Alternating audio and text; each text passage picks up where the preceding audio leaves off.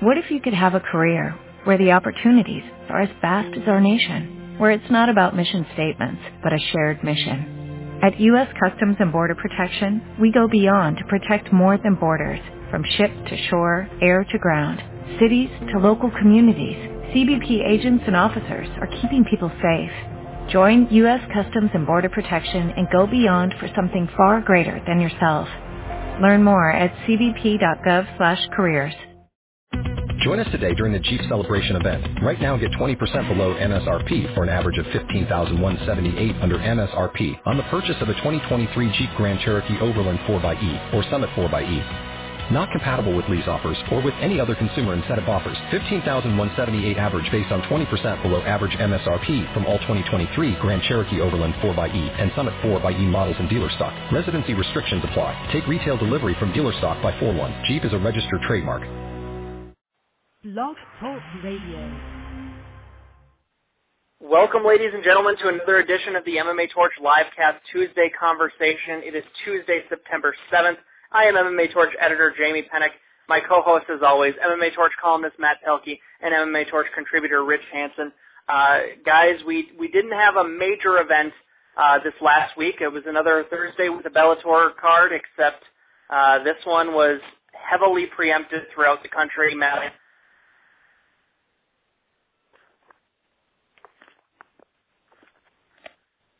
did we lose you, Jamie? Rich, you still here, right? Yeah, I'm still here. It looks like we lost Jamie. Anyways, what what Jamie was going to talk about was starting out with Bellator 29 being the only event that actually went down this week, and only Bellator on the radar for this coming week as far as major promotions go. But the big story of the day will be the surprising release of Todd Duffy from his contract by the UFC. This came out of left field only about an hour, maybe 2 hours ago, and we're trying to figure out the wherefores and the whyfores.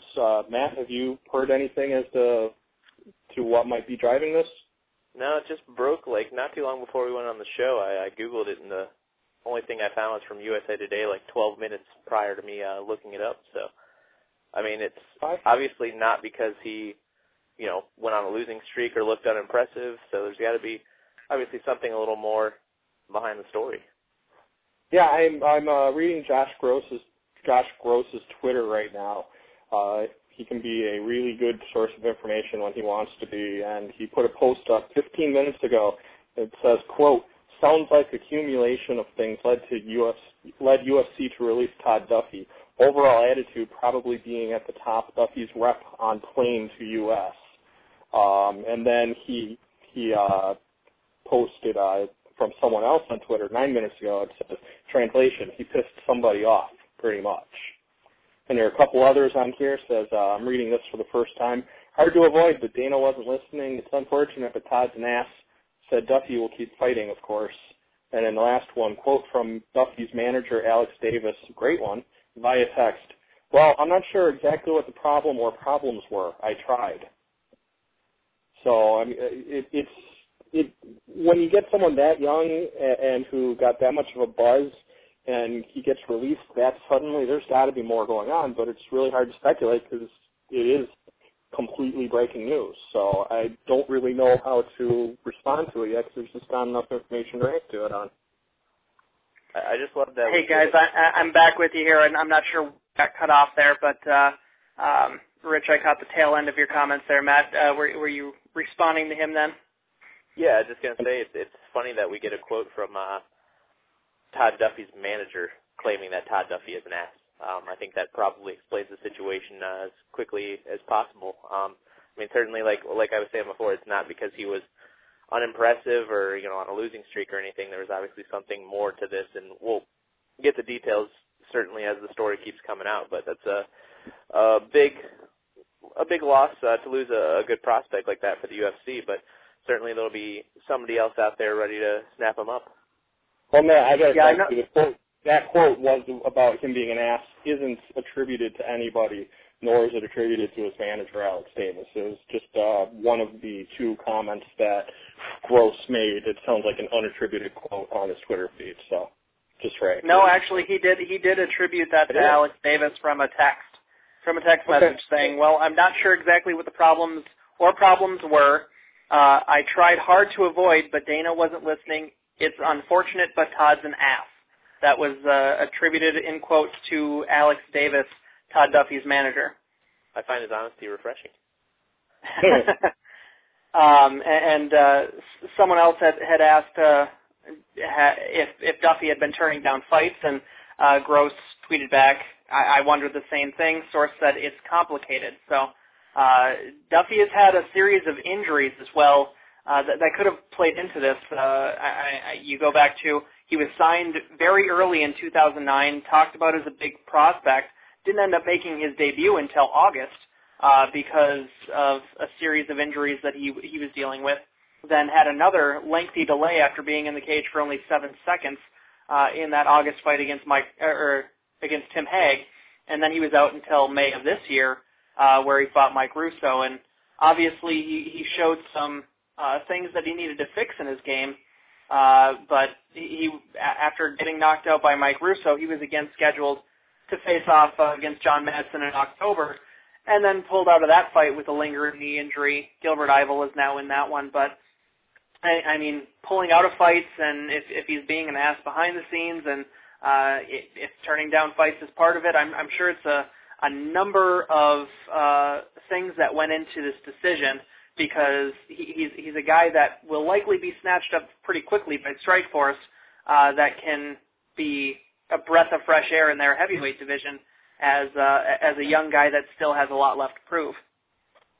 Well, if you can be fired for being an ass behind the scenes, then I'm going to start being on my P's and Q's here for you, Jamie. So at least I'm good with this.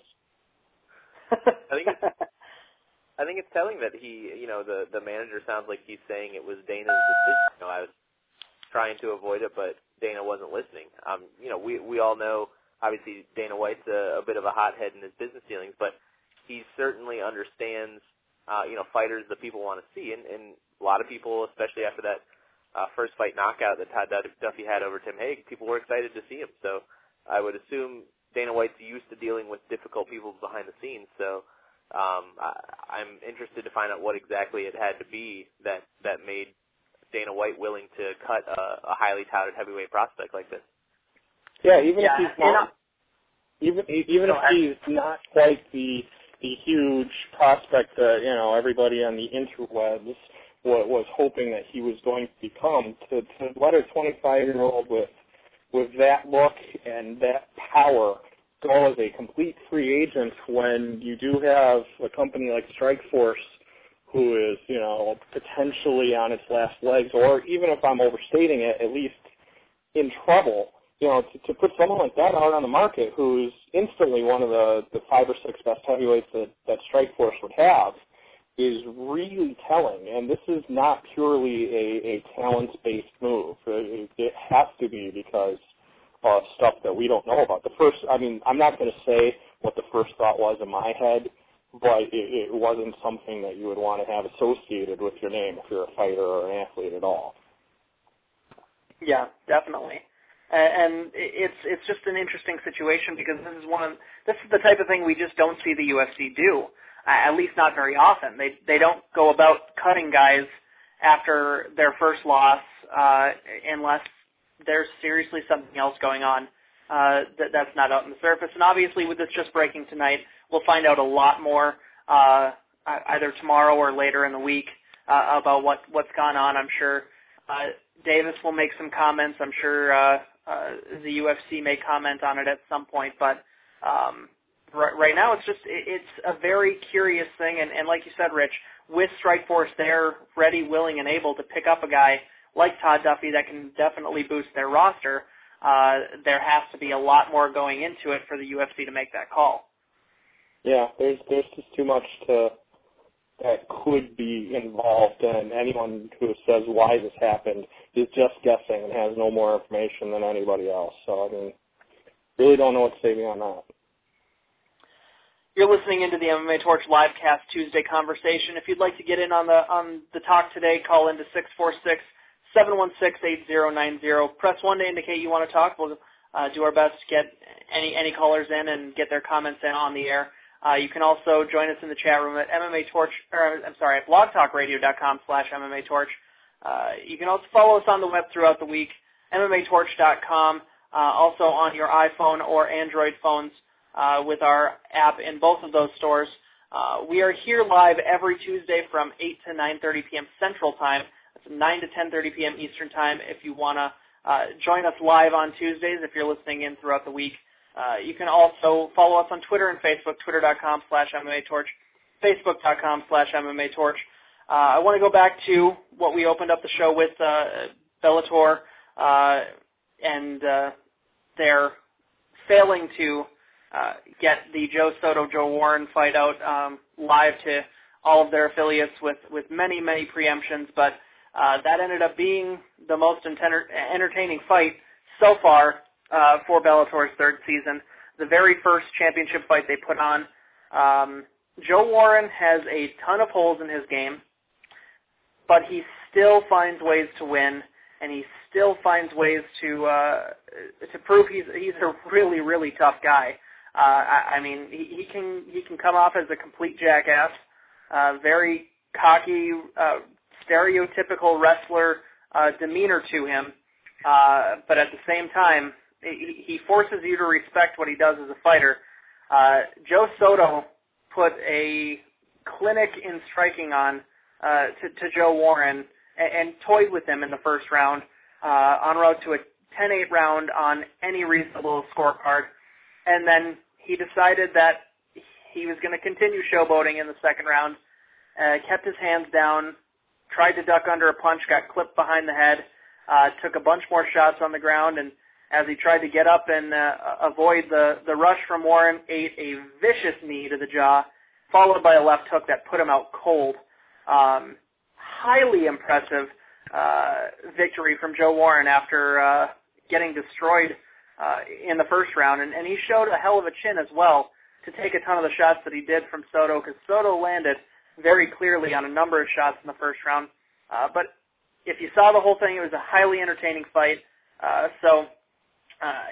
They had that going for them.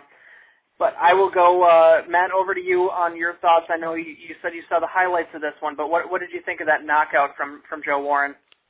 Well, impressive knockout by Joe Warren after the punch that landed on the back of the head. I don't think enough is being really made about that. But I think if this fight happens again, which I think it should, because these are the two best featherweights that Bellator has under contract, and why not get them back in the cage together as soon as possible. I still think Soto is the better fighter. He proved that throughout the fight. I think, obviously, seeing the success he was having standing in that first round, he probably, lost focus a little bit in the second round, thinking he could just keep doing that until Joe Warren eventually fell over. But instead, he got a little lackadaisical, got caught with a punch, and Joe Warren stayed on him and capitalized, just like Matt Serra did to George St. Pierre when he caught him with a punch in their first fight. I would love to see a rematch. I'd love to see Soto have to fend off a lot of shots from Joe Warren, and I'd like to see him keep his focus throughout the entire fight, not spend less time showboating, spend more time putting those combinations together and finishing the fight. Rich, your thoughts here? Well, I don't even know that Warren won it as much as Soto lost it from impersonating Nick and Nate Diaz, with the arms out, throwing punches, with both hands at his waist, thinking that he's untouchable. And I think it was his arrogance as much as anything that clipped him. And that said, he knocks out 90% of guys in the first round, showboating or not. The fact that Joe Warren stayed in it and did what he did in the second round is a testament to him.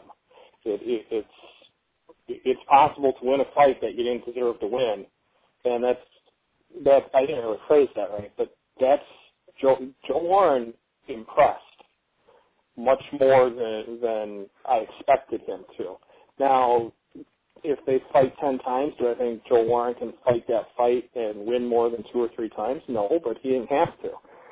And based on the Bellator rules, the only fight that they can make for either guy is Warren Soto maybe 15 times in a row, because the way I understand Bellator's rules, The only people eligible to fight for the title are people that have won the tournament. So far, that's 2 featherweights. So we can see that fight until each of their contracts run out.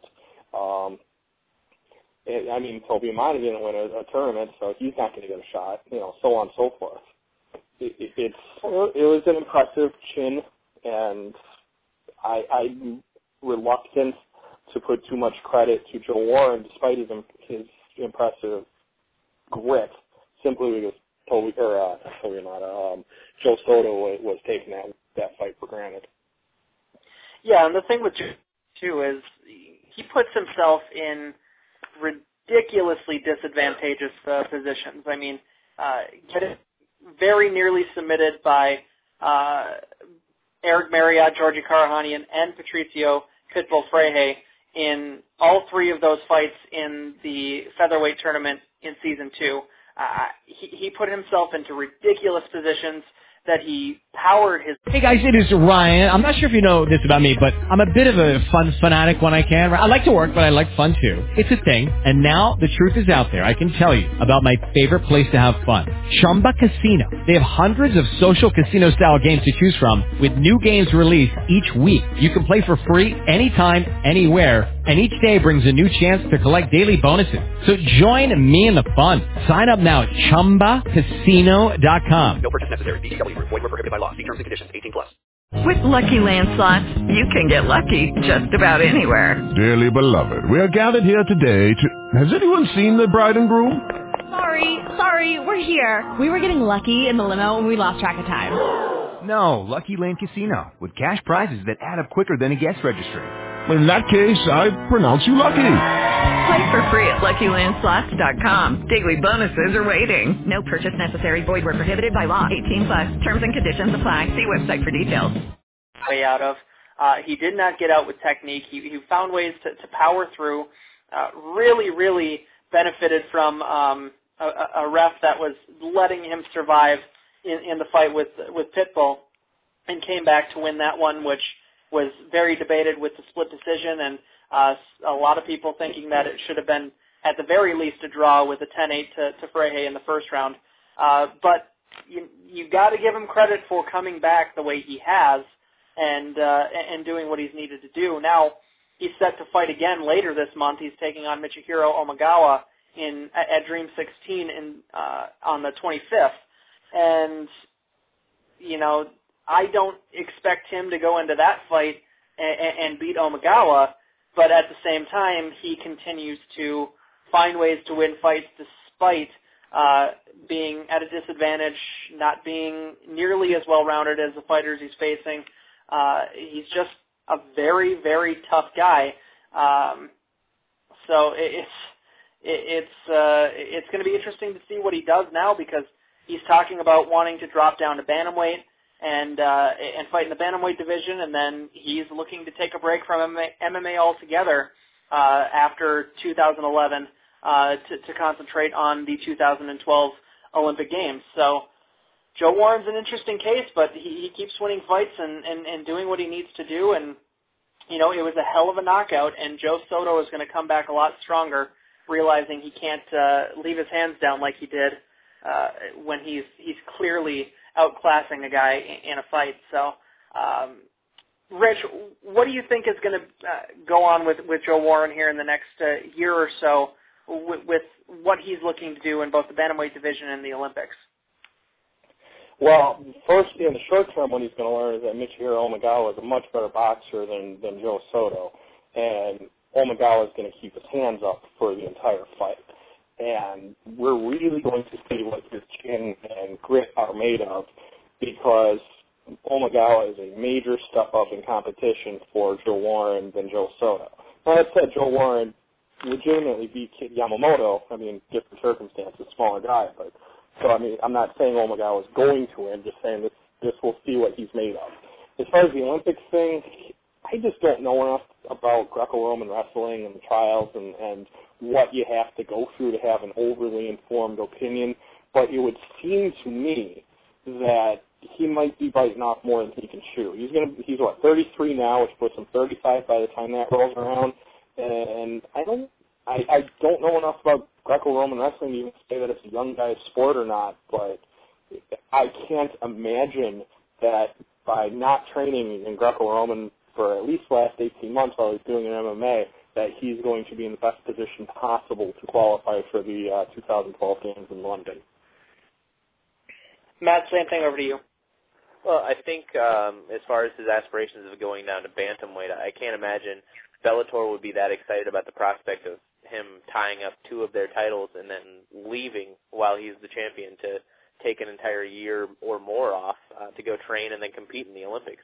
As far as the Olympics, I think it would be hard enough, as Rich said, he's going to be 35 by the time the Olympics roll around. It would be hard enough if he had been training constantly and competing constantly to make an Olympic wrestling squad at the age of 35.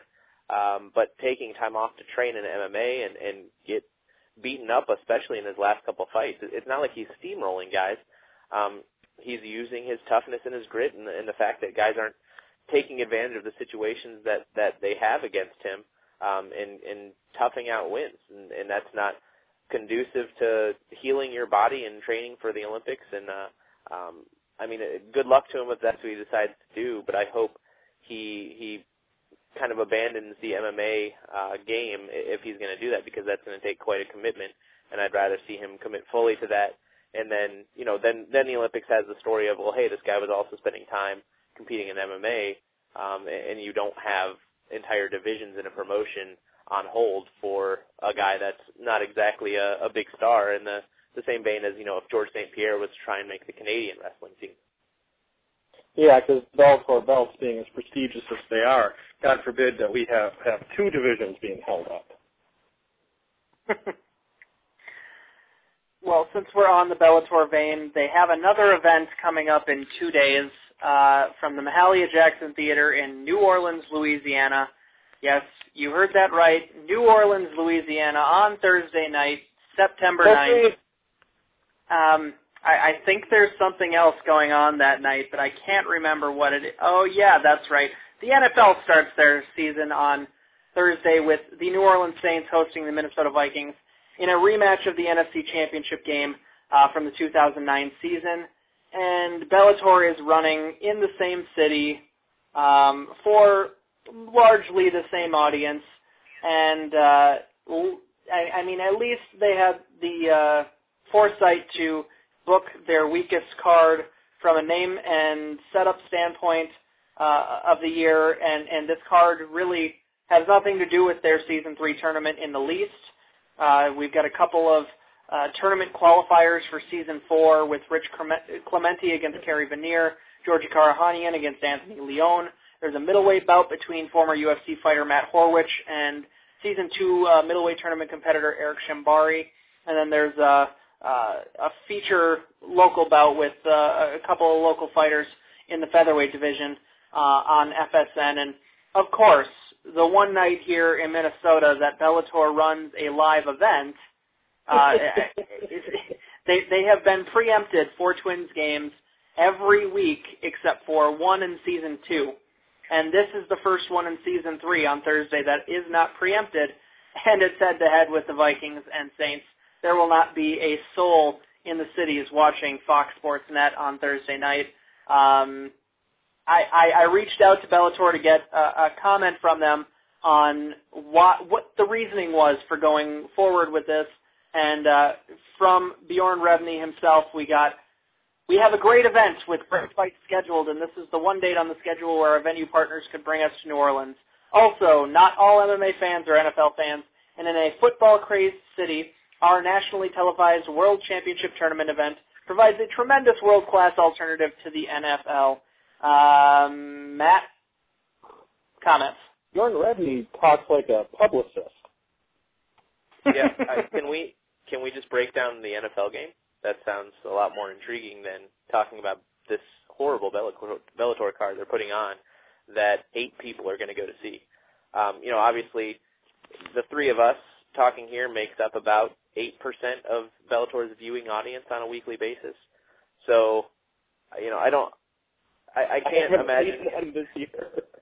I don't think putting this anywhere else was going to all of a sudden, save this card and make it a big deal worth talking about. They put on their worst card, and they're putting it in New Orleans, hoping to, I guess, maybe piggyback off some people who couldn't get tickets to the Vikings-Saints game.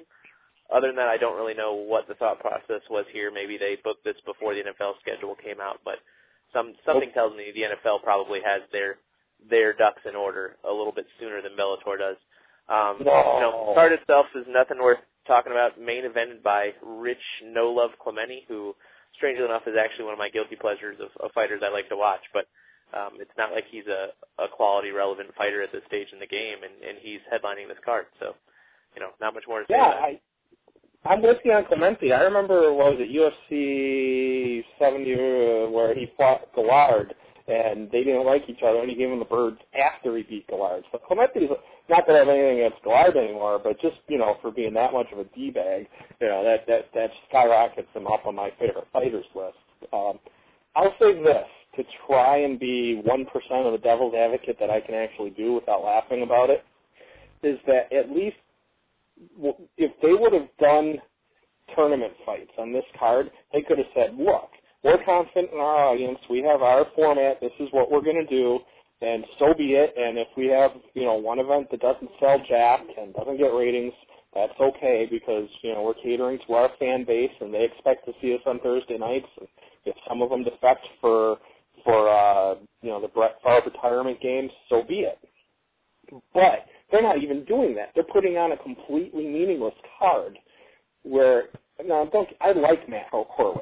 He looked really good against Talis Latis, and I don't think he got enough, for lack of a better word, exposure for that win. And Rich Clemente is, relevant isn't the right word, but I don't have a thesaurus in front of me, known. So, I mean, there are reasons to watch under normal circumstances, but come on. I mean, that's how you break it down, Really? No. It's just a mistake. See, I tried to play devil's advocate. I can't even pull it off. Good effort, though. I tried. Well, good for me, though. Speaking of ineptitude in mixed martial arts promotion, we'll move on to the Shine Fights debacle. This Friday, Shine is supposed to be airing a 8-man, one-night-only lightweight tournament, and they were supposed to run at the Patriot Center in Virginia. They just announced this 2-3 weeks ago and had done very little promotion in the area as it was. But over the weekend, news broke that they would not be licensed by the Virginia State Athletic Commission, and in fact, they ended up moving their event to a casino on Indian reservation land on tribal grounds in Oklahoma. They will not be sanctioned by the Oklahoma State Athletic Commission, and they're continuing to talk as if they're going on with the event on Friday night on pay-per-view.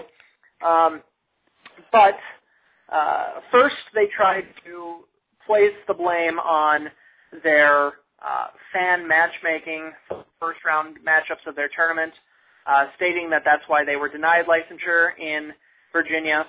Then they decided to preemptively strike at the Virginia Commission, stating that the commission was unfairly changing the deals that they had verbally in place, and saying that the commission was listening to reports on the internet of them not meeting their obligations from their last event, which did not go off in May, the Worlds Collide pay-per-view event that was supposed to feature boxer Ricardo Mayorga taking on Dean Thomas. That main event was canceled when Don King got an injunction against Mayorga fighting in an MMA fight.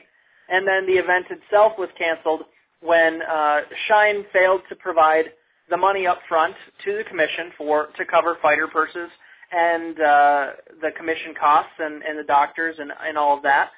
And there's still lots of reports of fighters not being paid from that event, despite Devin Price, the president of Shine, and the new COO, Jason Chambers, trying to claim the contrary is true. And the Virginia State Athletic Commission now says that it's a very similar thing here that happened where they failed to prove that they had a surety bond for the event to cover the fighter purses, to cover the official costs, and so that's why they didn't have all the documents in time. They said they were trying to work with them. They wanted to help get the event put on, but Shine did not have their shit together is basically what it boils down to, and could not prove that they had the money ready and able to pay their fighters. So we're in another situation with Shine possibly not paying their fighters, and an event that may or may not take place on Friday. Rich, this is a lot to wrap your head around, but your thoughts here on this whole Shine debacle of the last week. Well, it's pretty easy to wrap my head around the fact that scumbags are getting what's coming to them. I don't see what's particularly difficult to figure out about that. They're a completely classless organization with no interest whatsoever in doing what's in the best interest of the fighters. And if anything's been proven in the last 3 or 4 years, it's that if you haven't been in MMA for a while and you're trying to break in, you can't do it. You can't go from nothing to big overnight, bam, like that.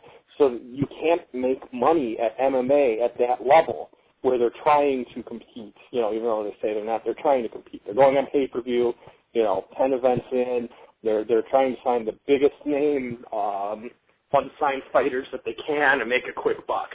And let's get it real straight. Shine Fights and any of the other, organizations that are out there at that level, with Shark being a notable exception, and maybe MFC also being an exception, are in to cash out and get as much money as they can into their own pockets off of the backs and the sweat and the tears and blood of fighters, and then cash out as quick as possible. Bodog did it. With Lucky Land Slots, you can get lucky just about anywhere. Dearly beloved, we are gathered here today to... Has anyone seen the bride and groom? Sorry, we're here. We were getting lucky in the limo and we lost track of time. No, Lucky Land Casino, with cash prizes that add up quicker than a guest registry. In that case, I pronounce you lucky. Play for free at LuckyLandSlots.com. Daily bonuses are waiting. No purchase necessary. Void where prohibited by law. 18+. Terms and conditions apply. See website for details. Lucky Land Casino, asking people, what's the weirdest place you've gotten lucky? Lucky? In line at the deli, I guess? Aha, in my dentist's office. More than once, actually. Do I have to say? Yes, you do. In the car before my kids' PTA meeting. Really? Yes. Excuse me, what's the weirdest place you've gotten lucky? I never win and tell. Well, there you have it. You can get lucky anywhere, playing at LuckyLandSlots.com. Play for free right now. Are you feeling lucky? No purchase necessary. Void where prohibited by law. 18+. Terms and conditions apply. See website for details. Or tried to do it and failed. Affliction, same thing. What Mark Cuban's organization, same thing. He got into it just to support his network. And you have to be, if you're a fighter, really careful with who you sign for, and have a paid representative go over everything. And I wouldn't sign a contract with any of these fly-by-night organizations who are looking to leech money off of your name without having it written in the contract, paid 48 hours in advance. So, speaking of that, we have an issue with one of the competitors in this tournament, in Marcus Aurelio. He has signed on to, he was announced over the weekend by Dream officials to be facing Shinya Aoki over in Dream at Dream 16 on September 25th. Well, apparently Aurelio signed a worldwide exclusive contract with Shine that requires them to give him permission to fight elsewhere. Why anyone would sign a worldwide exclusive contract with anyone that was not the UFC, and I would even say Strikeforce at this point. I can understand doing an exclusive deal for a certain amount of time with Strikeforce, but if you're a fighter trying to make your living in outside organizations, we've seen already issues with Bellator with this, with Dave Pee Wee Herman having difficulty getting fights in a big legal entanglement there, and now Marcus Aurelio possibly having the same issue with Shine, who may or may not even be promoting events, yet they have a contract tying you down.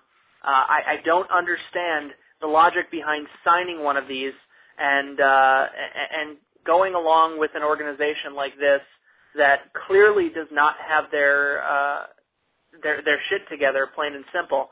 They don't have everything running smoothly. They don't have things working to a point where signing an exclusive deal where you're putting your career in their hands pretty much makes any sense. And Aurelio may have seriously screwed himself here if that's the case, because the way things are going with Shine, I don't know that they're going to be giving him permission to fight elsewhere, especially if he doesn't take part in this tournament. And if he takes part in this tournament and it actually takes place, he could end up injuring himself.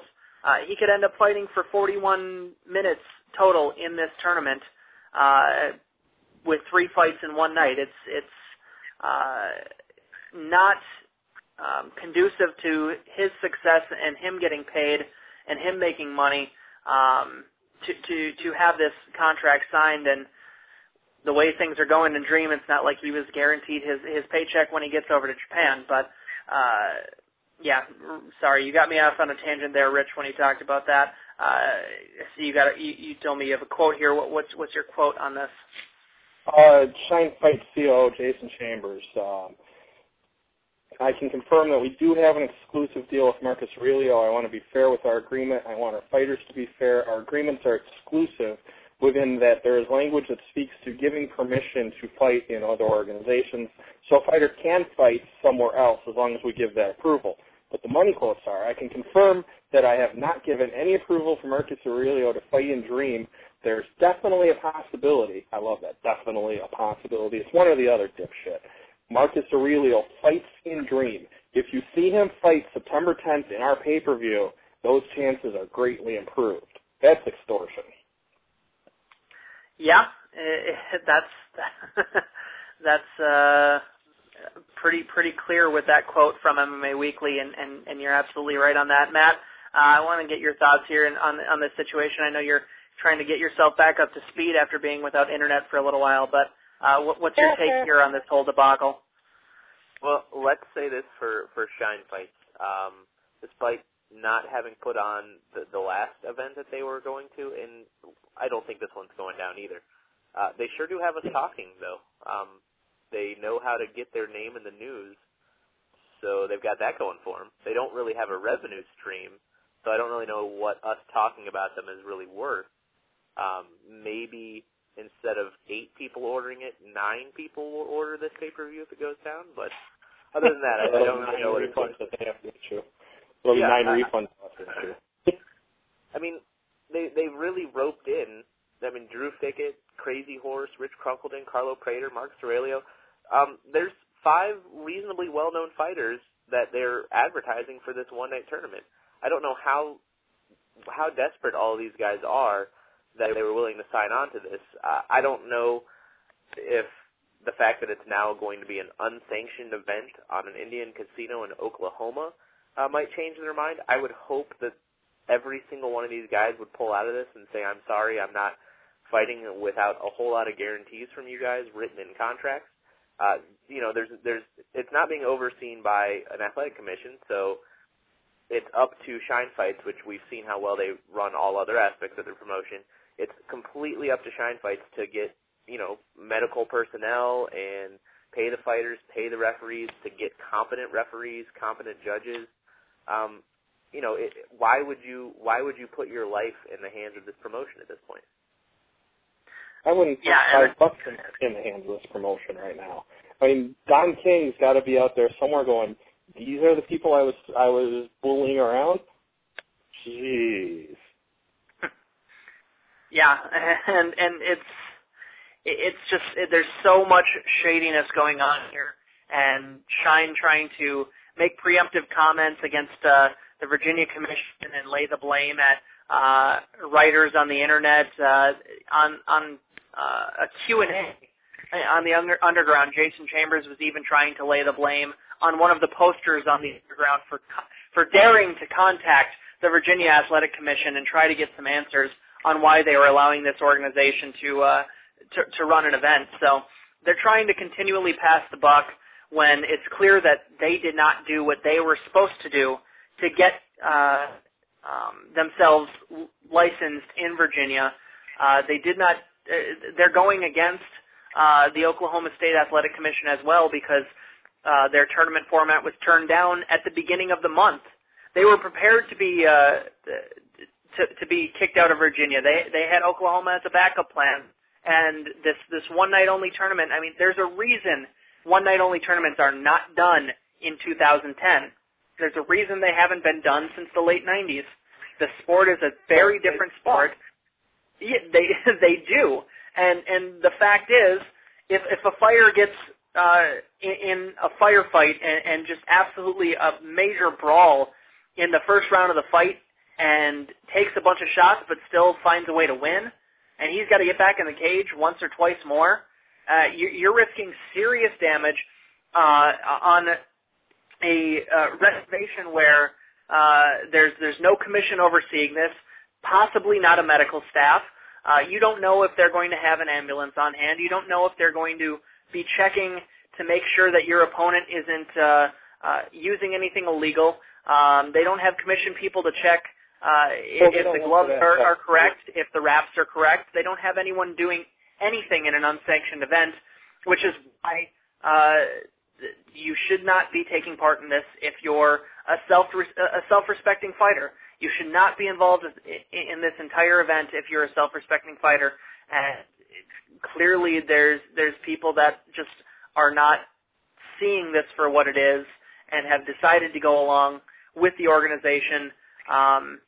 It's just completely ill-advised, and I really still don't think that this event goes off on Friday, even though there's no way for the Oklahoma Commission to shut it down because of it being on tribal lands and this casino not working with the commission.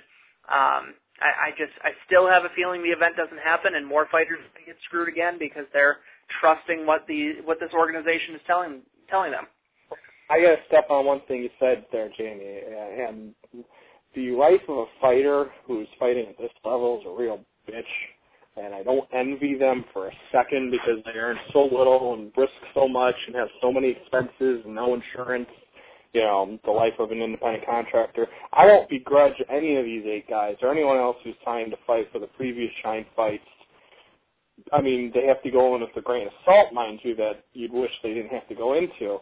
But, I mean, I guarantee that Shine Fights is offering slightly more than some of the other, regional promotions that, all these different 3-letter acronyms that, XFC and JQC and whomever the hell else, So, I mean, fighters got to do what they got to do, and it's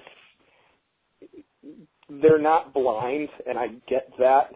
And it is the responsibility of their management to say, hey, if we have the choice between Shine or, this other group that isn't run by the Russian mafia, Shine is, might not be the best choice for you. But if fighter signs with them, sometimes that's what they have to do because, I mean, who else are they going to fight for? It's not an easy life, and I don't envy the position any of these guys are in. And that's a good point too. And I don't envy their position either. But at the same time, an organization offering something and actually delivering are two completely separate ideas, especially when it comes to this organization. And seeing what happened with the May event, for any of them to actually sign on for this and go along with it without demanding payment up front or setting themselves up to make their money for doing the training that they're doing, it's very, very short-sighted on their point, and their management needs to be doing a better job if that's the case. Matt, did you have some more comments here? I was just going to say, with no athletic commission overseeing things, what's to stop Charles Crazy Horse Bennett from going Antonio Margarito and putting plaster all over his hands before he steps in the cage? I mean, that alone all of a sudden has me morbidly excited about this card. I mean, with Charles, let me put this: every time Charles Crazy Horse Bennett walks in the cage, I'm always expecting it to be that seminal opening scene from The Last Boy Scout where someone ends up getting shot in action. There's no athletic. Moving on. So moving on from one local organization that doesn't have their ducks in order to another one that is actually continually putting on successful events and is coming with another one on Saturday night. The Texas-based Shark Fights is running on September 11th from the Civic Center Coliseum in Amarillo, Texas, with a main event between former UFC light heavyweight Keith Jardine and former Strikeforce and many other organization fighter Trevor Prangley, most recently seen getting submitted by Tim Kennedy in Strikeforce. But they have put together a very, very entertaining card for being outside of the larger organizations. $29.95 is a bit steep, but if you've got nothing better to do on Saturday night, there's a lot worse you could be spending your money on with a light heavyweight bout in co-main event between Houston Alexander and Ramio Thierry Sokaju. Paul Daly returning to the U.S. And taking on Jorge Masvidal. Joey Villaseñor taking on Danilo Villafort. And then Brock Larson taking on Tarek Saffiedine in what should be an absolutely excellent welterweight fight. Saffiedine has been quite impressive in appearances in Strikeforce. Larson has rebounded with a couple of victories after some just strange performances from him in the UFC last year. But he's turning the corner and coming back up. So a very entertaining five-fight card, and if you're not doing anything else on Saturday night, this is definitely one to see. And for just to go back to Shine for a second, for them to run a pay-per-view on Friday night when this card is on Saturday night, that is another one of the many, many, many idiotic decisions and moves they've made. But Shark Fights has put together a hell of a fight card, and it should be quite interesting to see for those that tune in. Rich, I know you've been excited for this one for a while. Your thoughts here on the Shark Fights card on Saturday? I'm just happy they're not headlining with Terry and Dory Funk Jr. versus the Von Erich brothers. There, happy?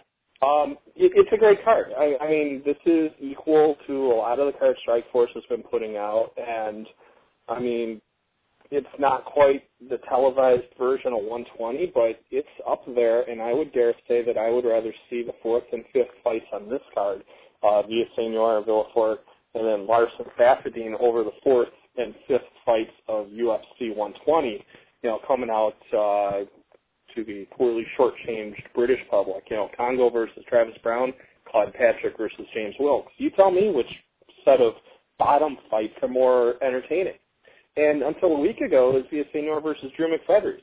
I guarantee you I'd rather see that than either of those two fights at the bottom of the televised part of UFC 120. And credit to Shark Fights for having all their ducks in a row because Lucky Land Casino, asking people, what's the weirdest place you've gotten lucky? Lucky? In line at the deli, I guess? Aha, in my dentist's office. More than once, actually. Do I have to say? Yes, you do. In the car before my kids' PTA meeting. Really? Yes. Excuse me, what's the weirdest place you've gotten lucky? I never win and tell. Well, there you have it. You can get lucky anywhere, playing at LuckyLandSlots.com. Play for free right now. Are you feeling lucky? No purchase necessary. Void where prohibited by law. 18+. Terms and conditions apply. See website for details. Hey guys, it is Ryan. I'm not sure if you know this about me, but I'm a bit of a fun fanatic when I can. I like to work, but I like fun too. It's a thing. And now the truth is out there. I can tell you about my favorite place to have fun. Chumba Casino. They have hundreds of social casino style games to choose from with new games released each week. You can play for free anytime, anywhere. And each day brings a new chance to collect daily bonuses. So join me in the fun. Sign up now at ChumbaCasino.com. No purchase necessary. VGW Group. Void where prohibited by law. See terms and conditions. 18+. McFedries, you get a promotion, of this size or lack of size that loses a big name like Drew McFedries a week and a half before a fight, and they're able to line up someone like Canelo Villafort on that short notice. Good for them. They've got their shit together, pardon the French. I would like to see them do well. They're doing right by the fighters, other than the fact that they're putting it in the corrupt Texas Athletic Commission's hands. But, I mean, they let Jardine sign a one-fight contract, no exclusivity, because he said, look, my goal is to get back to the UFC. I'll fight for you because I got to fight somewhere. They said, no problem. We make money off of your name. you get a fight against a big opponent like Trevor Prangley, and that's a tough fight, by the way. I would really like to see Keith Jardine get a fight against someone who's not a fantastic wrestler sometime this decade, but don't hold, I'm not holding my breath. Sokaju versus Alexander. I mean that's one of those dream fights, not dream fight like, Liddell in his prime versus Wanderlei in his prime, but, one of those what if. I mean, it's either going to be a hellacious knockout or a double gas out in the third round where both of them fall on their backs and get counted out like Rocky and Apollo at the end of Rocky 2, I mean, they got fun fights. Paul Bailey's name has never been bigger. He's intriguing as hell right now. I mean, they did a fantastic card putting this thing together, and they've done it right, and their price point, that's the one thing they screwed up on, because, I mean, I don't know about $30. $20, I'm there. 30, I won't be pulling that trigger until like 8 p.m. on Saturday night. Matt, your thoughts here on the Shark Fights card? Kudos to Shark Fights for showing all the other regional promotions how it's done. Obviously, they're going to have to write some decent-sized checks to these guys, but they've had these fights announced for so long. They've done such a good job promoting this fight. Any MMA website you go to, pretty much, it seems like there's Shark Fight banners all over the place. I don't know how many pay-per-views exactly they're going to do at $29.95. The only complaint I have is I wish it was $19.95. I think you get a lot more people to throw down that money, and maybe all they want is the bottom line biggest amount of money that they can get to come in for this show, as opposed to building their brand. Since basically every card is like a one-off show for them, they're not building anything. This is the regional promotion that plucks out the biggest names of the guys not signed by big promotions and tries to make a profit on each individual show, as opposed to having a long-term business plan and setting up divisions and champions and things like that. Case in point, Paul Daly's a 170-pound fighter fighting George Masvidal, who's a natural lightweight. Joey Villasenor is a middleweight fighting a natural welterweight in Danilo Villafort.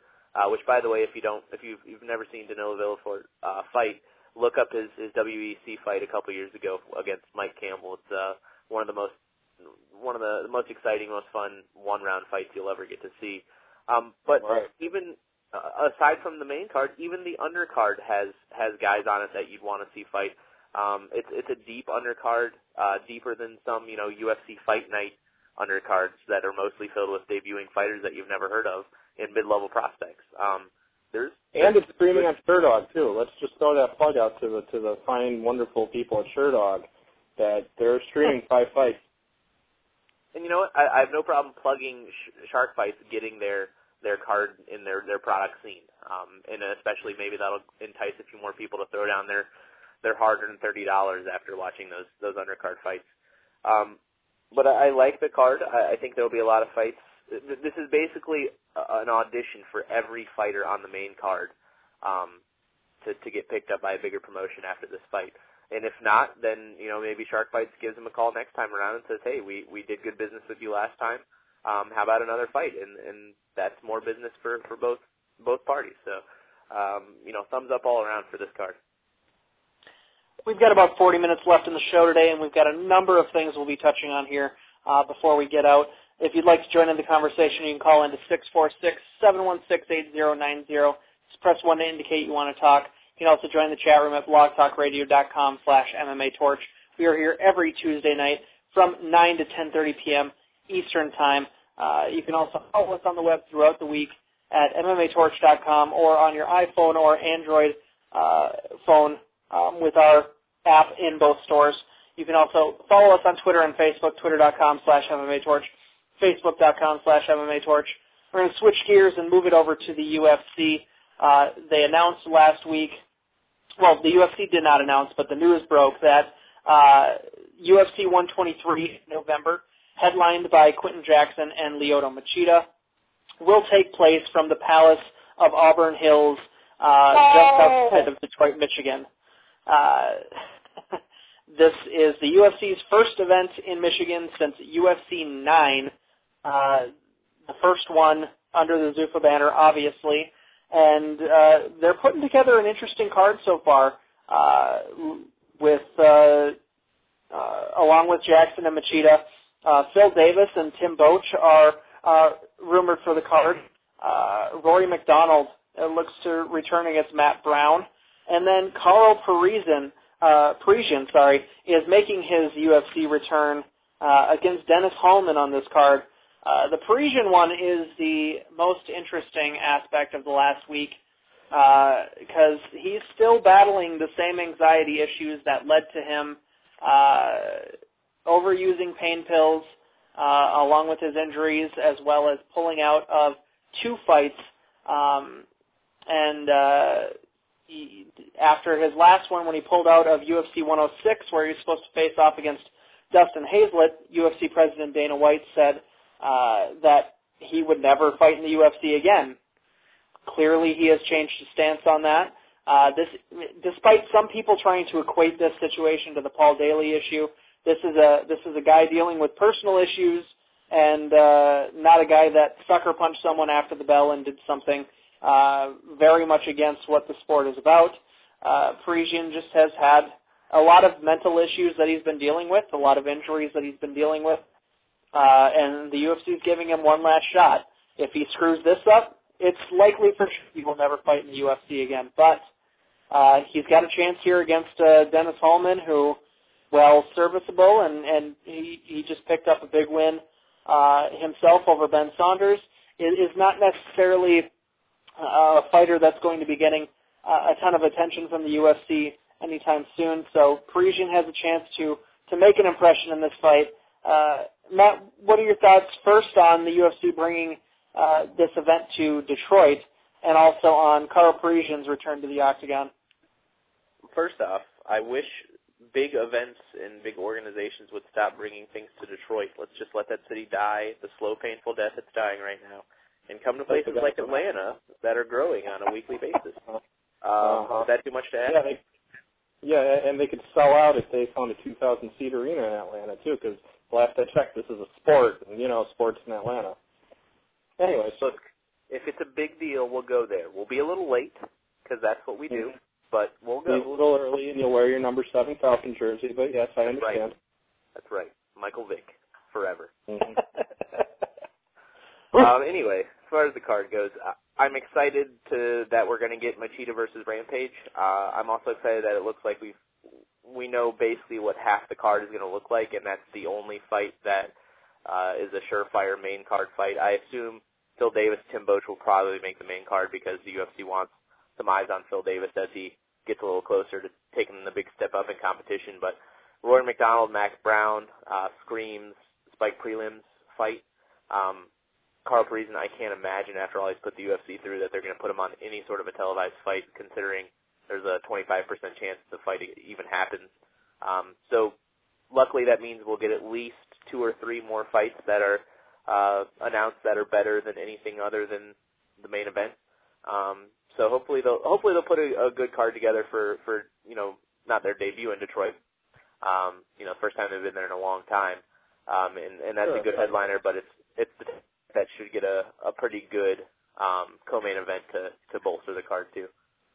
Well, I'll say this: if there's a 25% chance of the Parisian fight happening, then they should put it on the Shine Fights card on Friday night, so as to at least raise the overall percentage chance of that show actually happening. I don't know. I think that's exponential. I think the numbers actually go down in that case. Well, if there's a 2% chance of that card actually happening, and you throw a 25 on top of it, that might boost it up to like a 5% chance. So, my algebra might be off. But 123, sorry, a little too esoteric for myself even.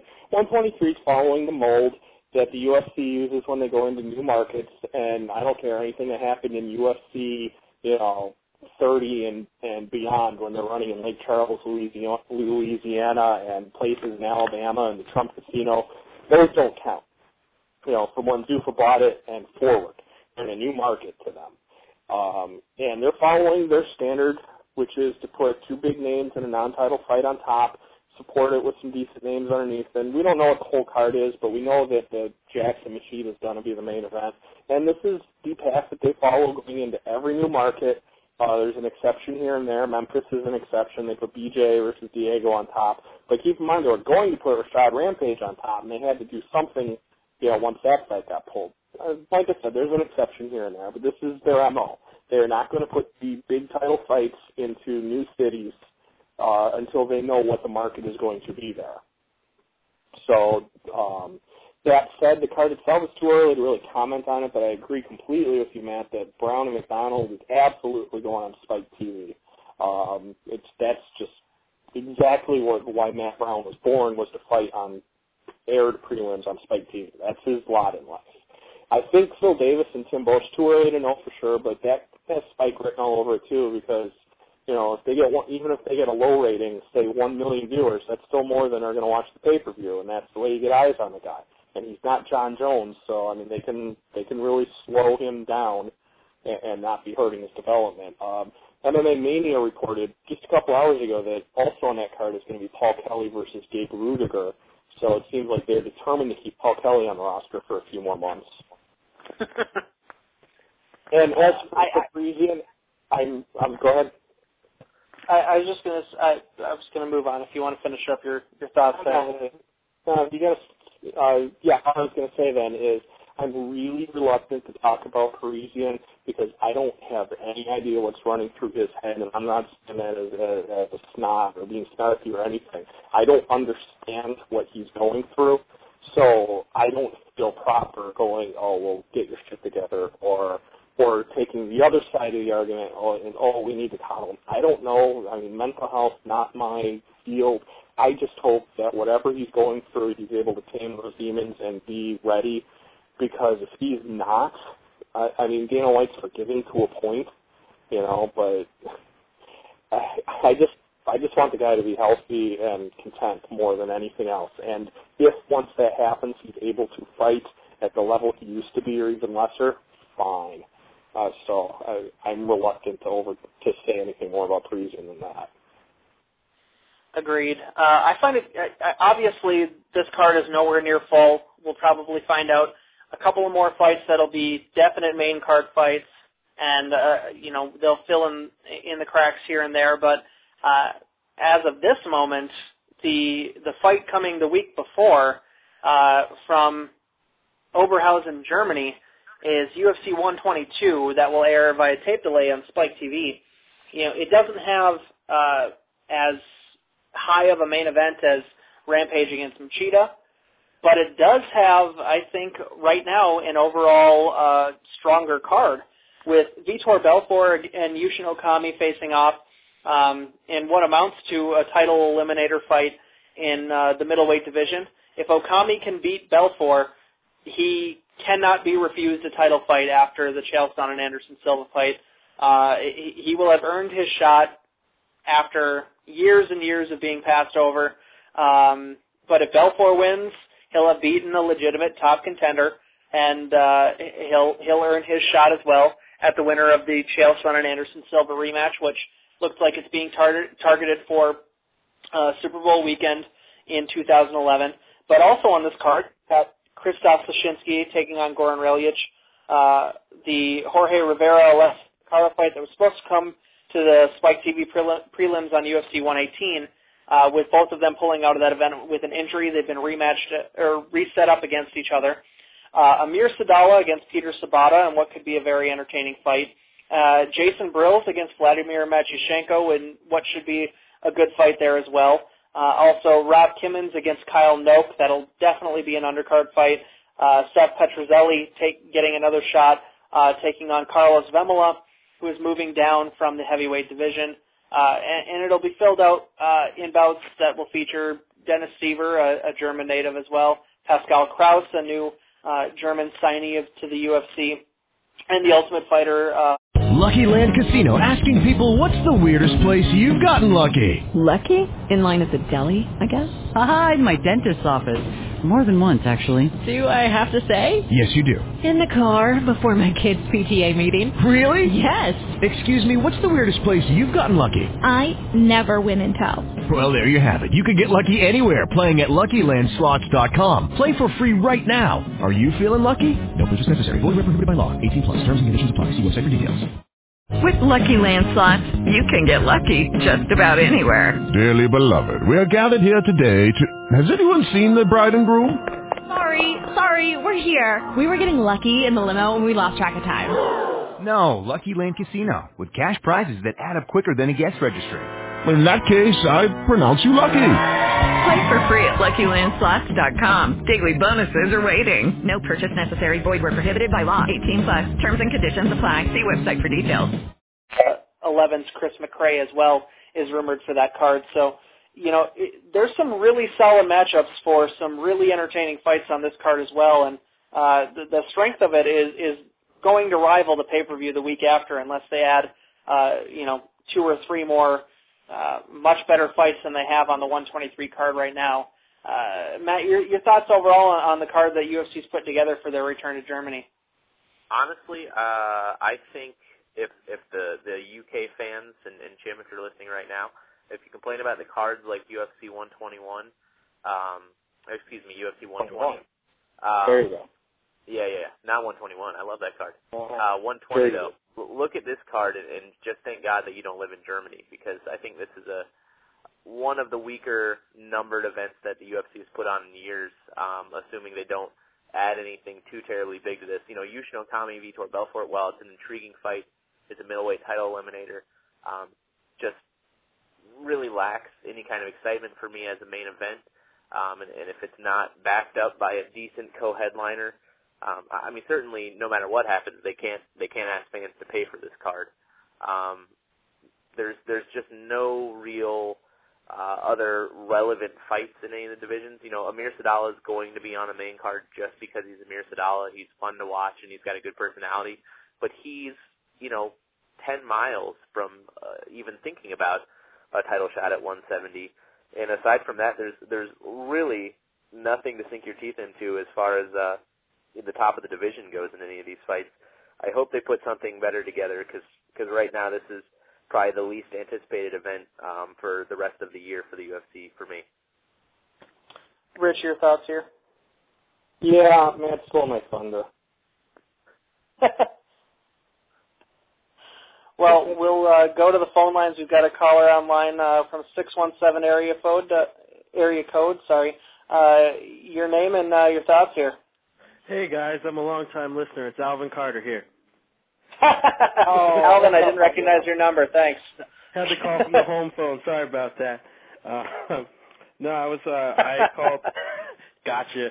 Well, thanks for listening at least. Yeah, there you go. I definitely had to call when you started talking about the card because I do feel that Germany has. I agree, Matt. It's a rough card. I've always been a big Vitor Belfort fan, so I'll enjoy seeing him fight. But besides that, there's just I'll give it up for 617 area code. We got Jorge Rivera, but it's really not much going on. Excited to see Kyle Noak fight, but. That's the fight. That's the only fight I care about is Noak Kimmins, which should really tell you all you need to know about the card. It seems like this could have been if this was a UFC on Versus, I'd be a little more excited. But I don't think you can put Vitor Belfort on that. I don't know, but that's just my 2 cents on it. Here, but I feel bad for the first time in my life for the German populace for having to spend money on this. This should be.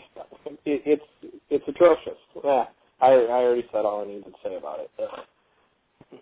It would be one thing if this was, if Germany was an established market that they know they can come to and sell out any 15,000 seat arena and pull a couple million viewers on Spike TV for. But the first Germany event wasn't a rousing success. They met more than the usual opposition.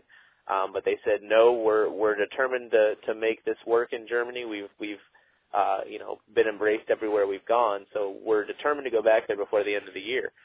This isn't the card to do it with. If you're trying to gain a foothold in a market like this, then give the people something to get excited about, and more so than Dennis Seaver and Pascal Kraus.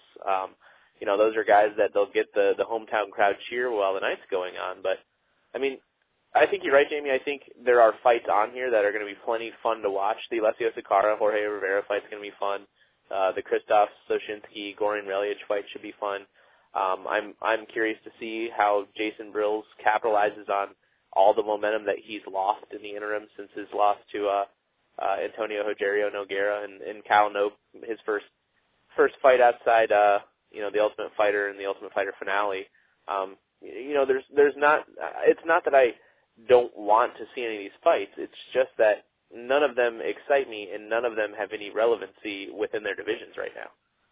I was looking at it more. All of these fights to be on the same card together. 3 of them should be on the undercard of this fight.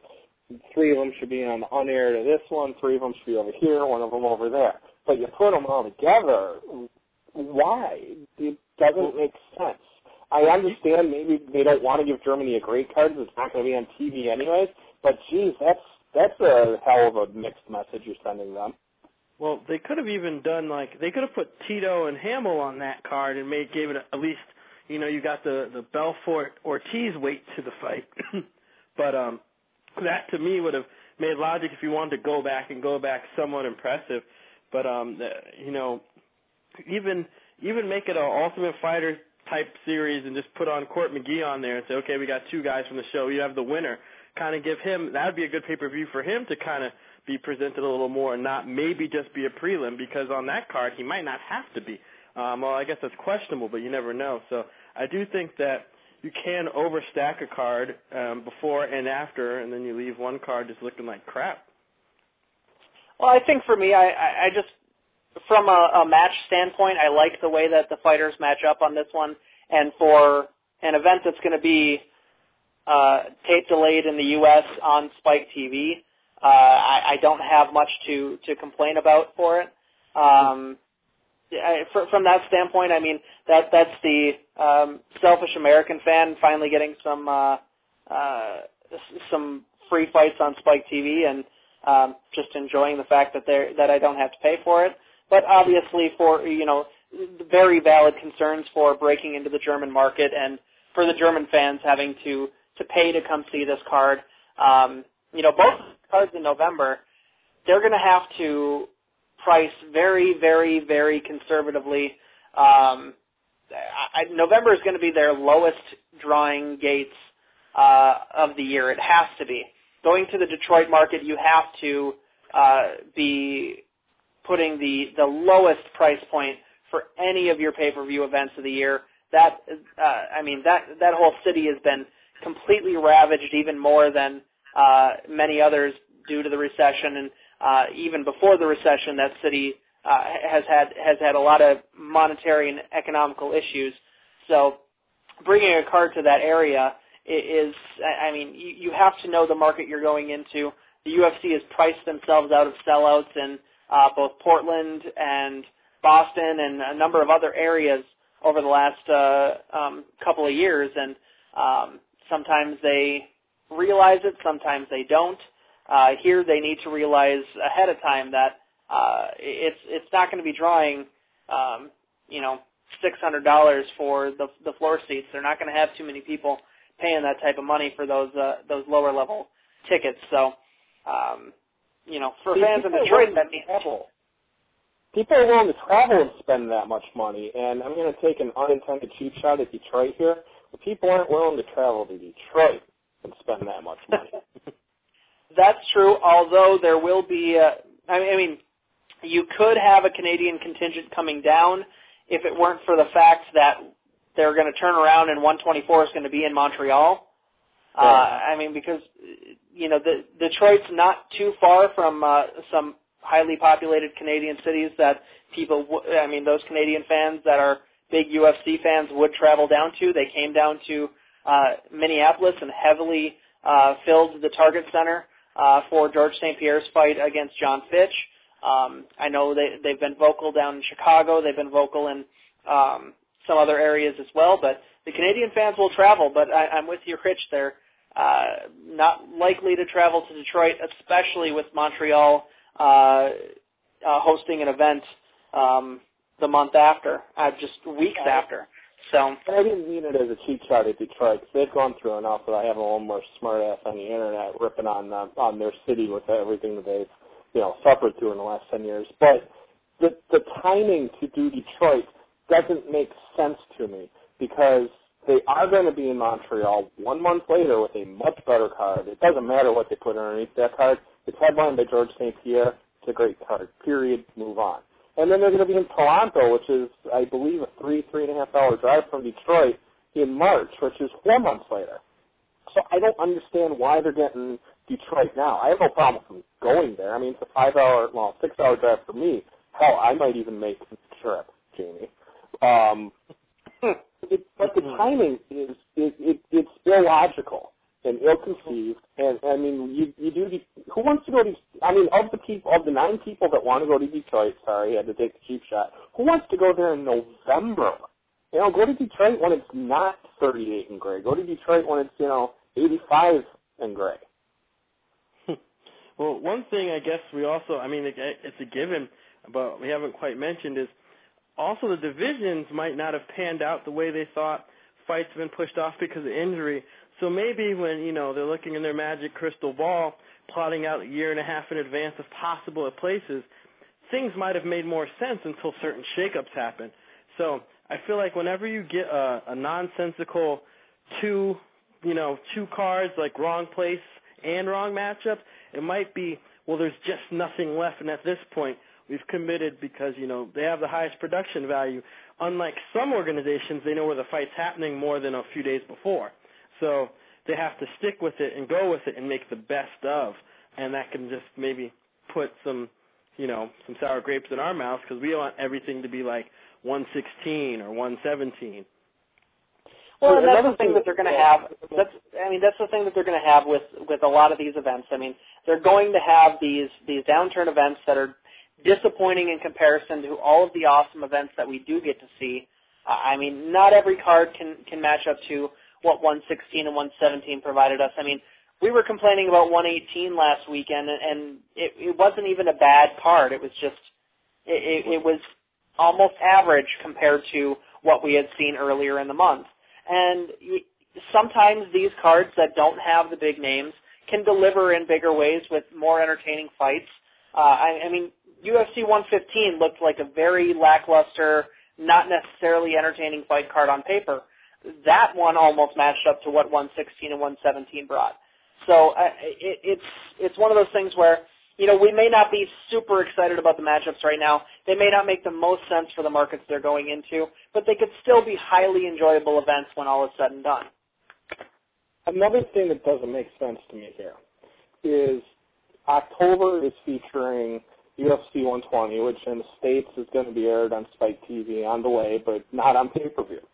And then 1 month later, 2 events later, they're doing the same thing again with the Germany thing. Again, back to the spacing. I can't imagine that their long-term vision said, hey, let's put back-to-back months with free pay-per-views and run a grand total of 4 numbered events in a 7-week period, when they haven't put any show on Spike TV going back to an entire year, UFC 105, with that wonderful card for the fine British folks, headlined by Brandon Vera versus anybody. It's almost like to go to the site's roots in pro wrestling, where right now it would seem that they're booking about 3 minutes in advance. It's almost what it seems like the UFC is doing in this specific instance. And it's coming across as scattershot and unplanned, and it reeks of chaos in the front office, which I'm probably imagining because what the hell do I know? But all those things put together, I mean, between the locations and the free shows and the weak cards, I mean, if you took 120 and 122 and just stuck it in one of the 2 places and then hit the other place in like February or something, you'd have a much better card, fights that you could spread out, and you're still hitting both of those countries within a period of a certain amount of time, and not quite as many free shows on Spike TV. I mean, to me, that makes more sense. And now there's word coming out that 126 might be in Pittsburgh in January. Who in the hell wants to go to Pittsburgh in January? Well, February, March, April, May, June, July, August, September, October, November, December. Gosh, hit the north in the summer and hit the south in the winter. That to me is logical. Maybe they're more worried about expanding in China, and they figure they'll go wherever in the U.S. in the meantime. Yeah, UFC 179 in Beijing. I'll be there. Yeah, you might be. Yeah. Don't hold your breath, Conrad. I think it boils down to, even when they put on, what we perceive as the lesser cards, so they're only pulling in a, $10 million profit on that show instead of a $20 million profit on that show.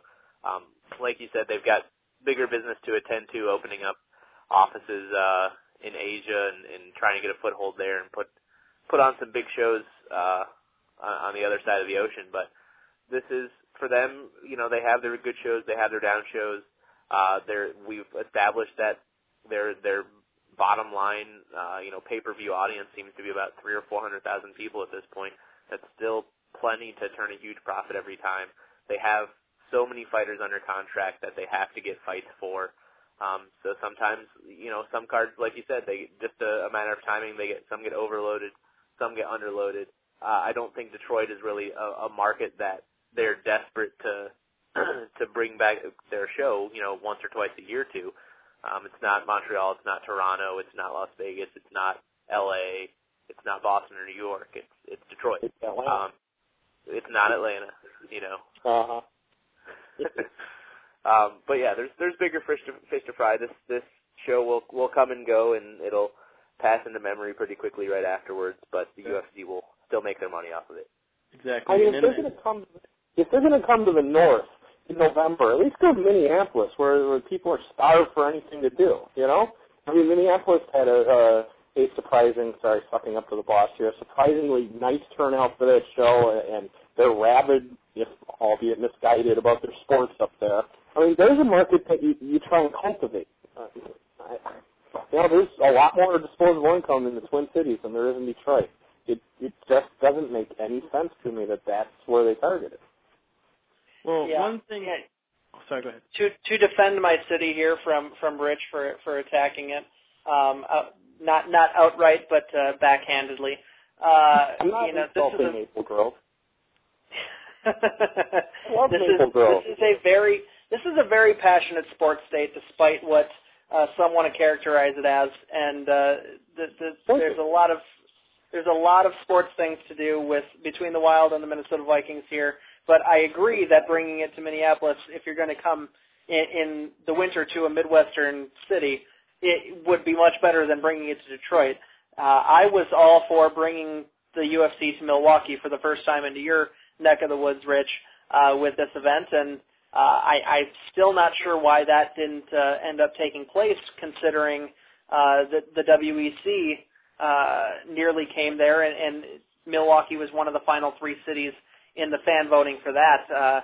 You would have thought that Zuffa would have had that on their radar afterward and would have looked for an event there, especially with the card that they're bringing here, if they're going to go to a Midwestern city in the middle of winter. So not completely sure on the reasoning of it, but I do want to get to a couple other things here since we've got 12 minutes left in the show.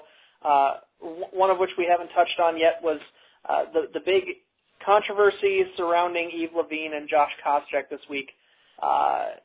There were comments attributed to Lavigne in a French-Canadian news publication that went live at canoe.ca.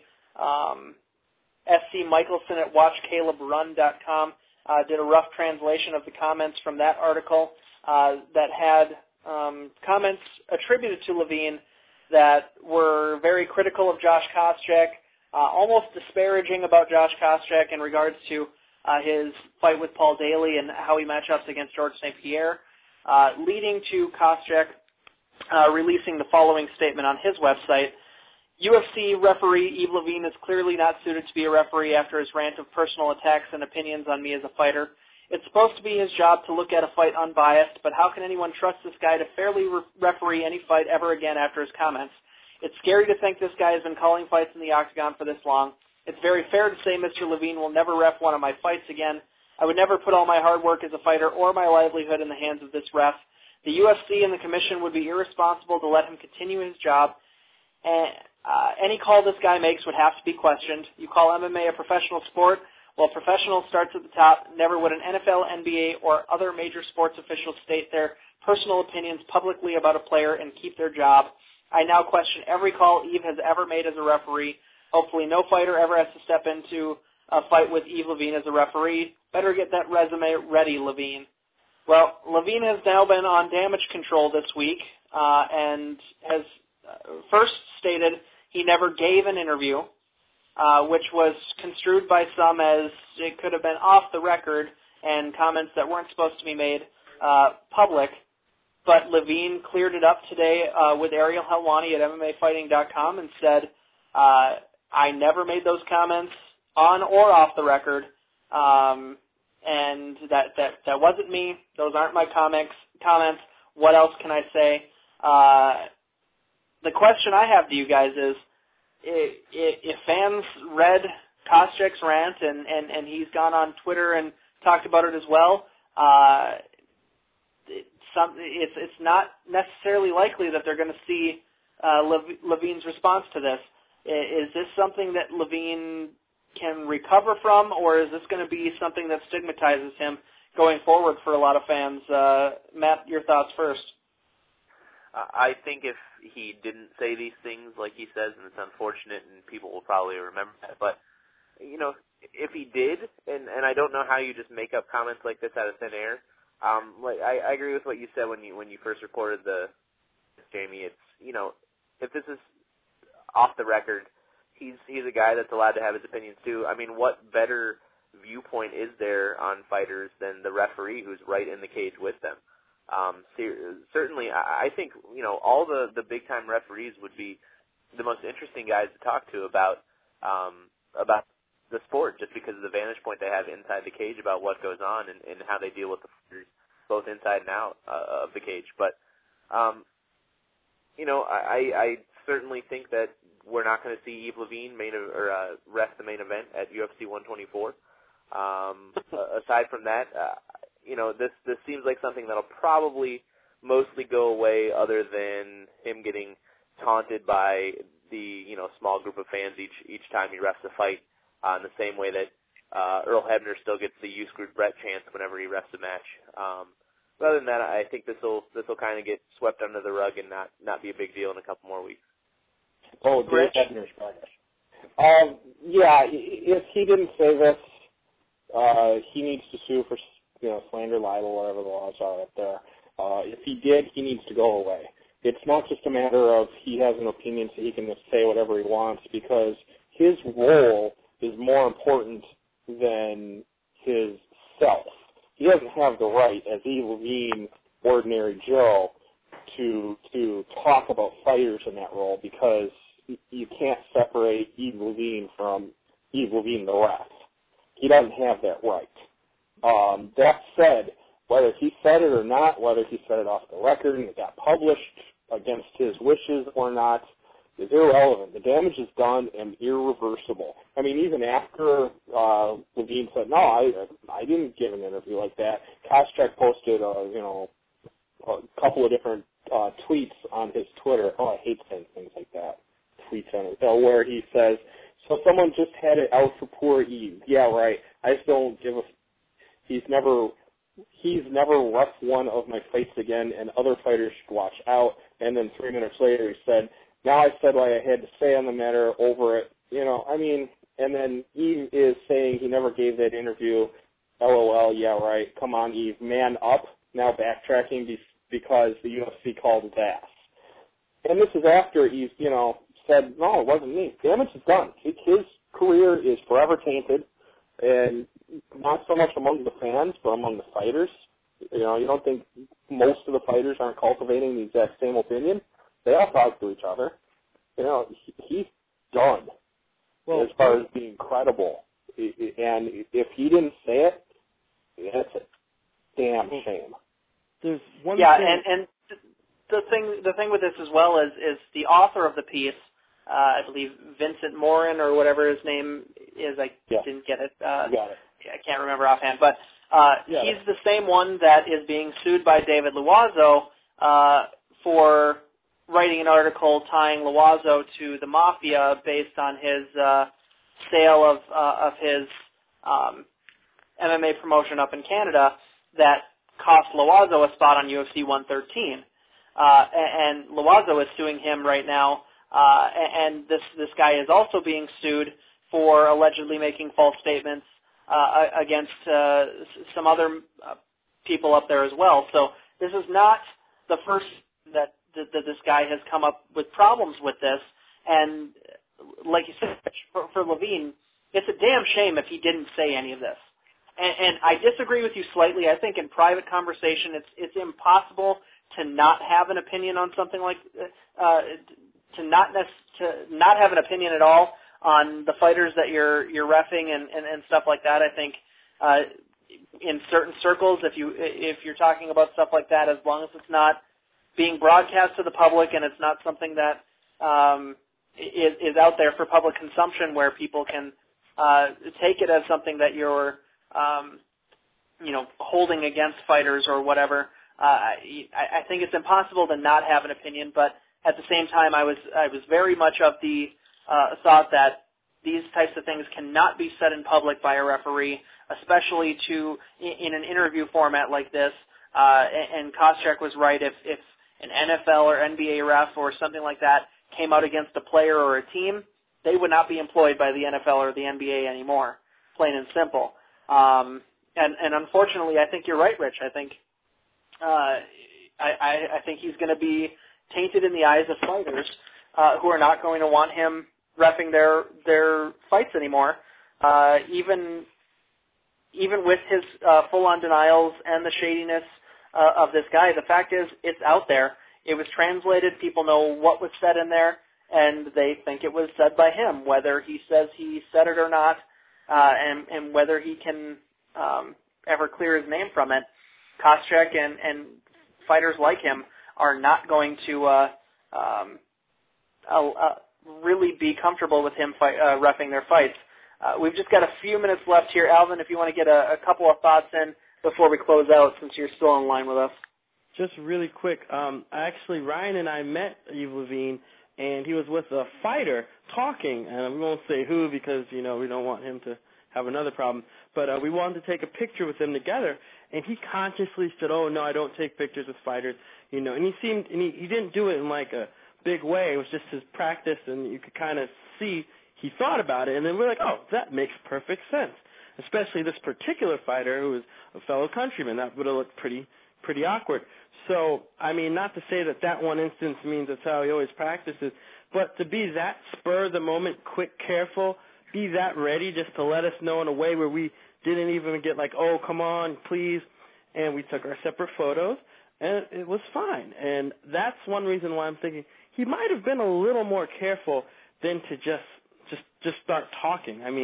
A photo is something that someone could snap on their own, but, to talk, he'd have to do that. And it just seems like he also, he's not a complete idiot. He would know what's at stake for, like, saying your own personal thoughts, even if it was just to someone. If it was anyone remotely out of his real personal sphere, I think he might have thought twice before making those comments. Not saying he did or didn't, but I can't just say, oh, well, he probably did fess up. Matt, any quick follow-up thoughts here as we're closing out? No, I think, we've seen a precedent that it's worse to say negative things about the UFC and an athletic commission than it is about a fighter.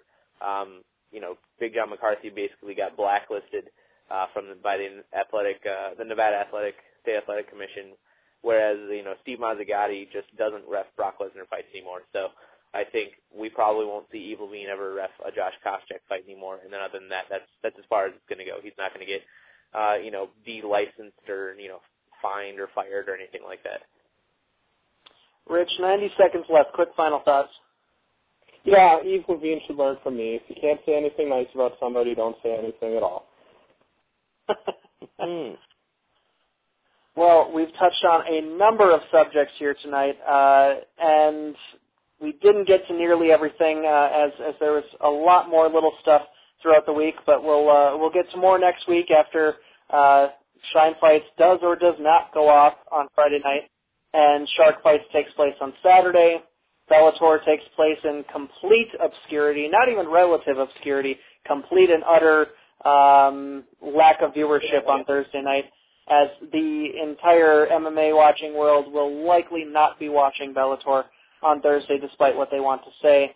I think they might draw 50 people not directly associated with the venue at the Mahalia Jackson Theater on Thursday night. So we'll have plenty more to talk about next week, and we'll get into that and more on another edition of the Tuesday Conversation. Once again, we're here every Tuesday from 9 to 10:30 p.m. Eastern Time. So join us live if you are listening in throughout the week. Also follow us on MMATorch.com throughout the week. I want to thank Rich Hansen, Matt Pelkey, and Alvin Carter for calling in late. So for all three of them, thank you to the fans, and this is Jamie Pennick signing off.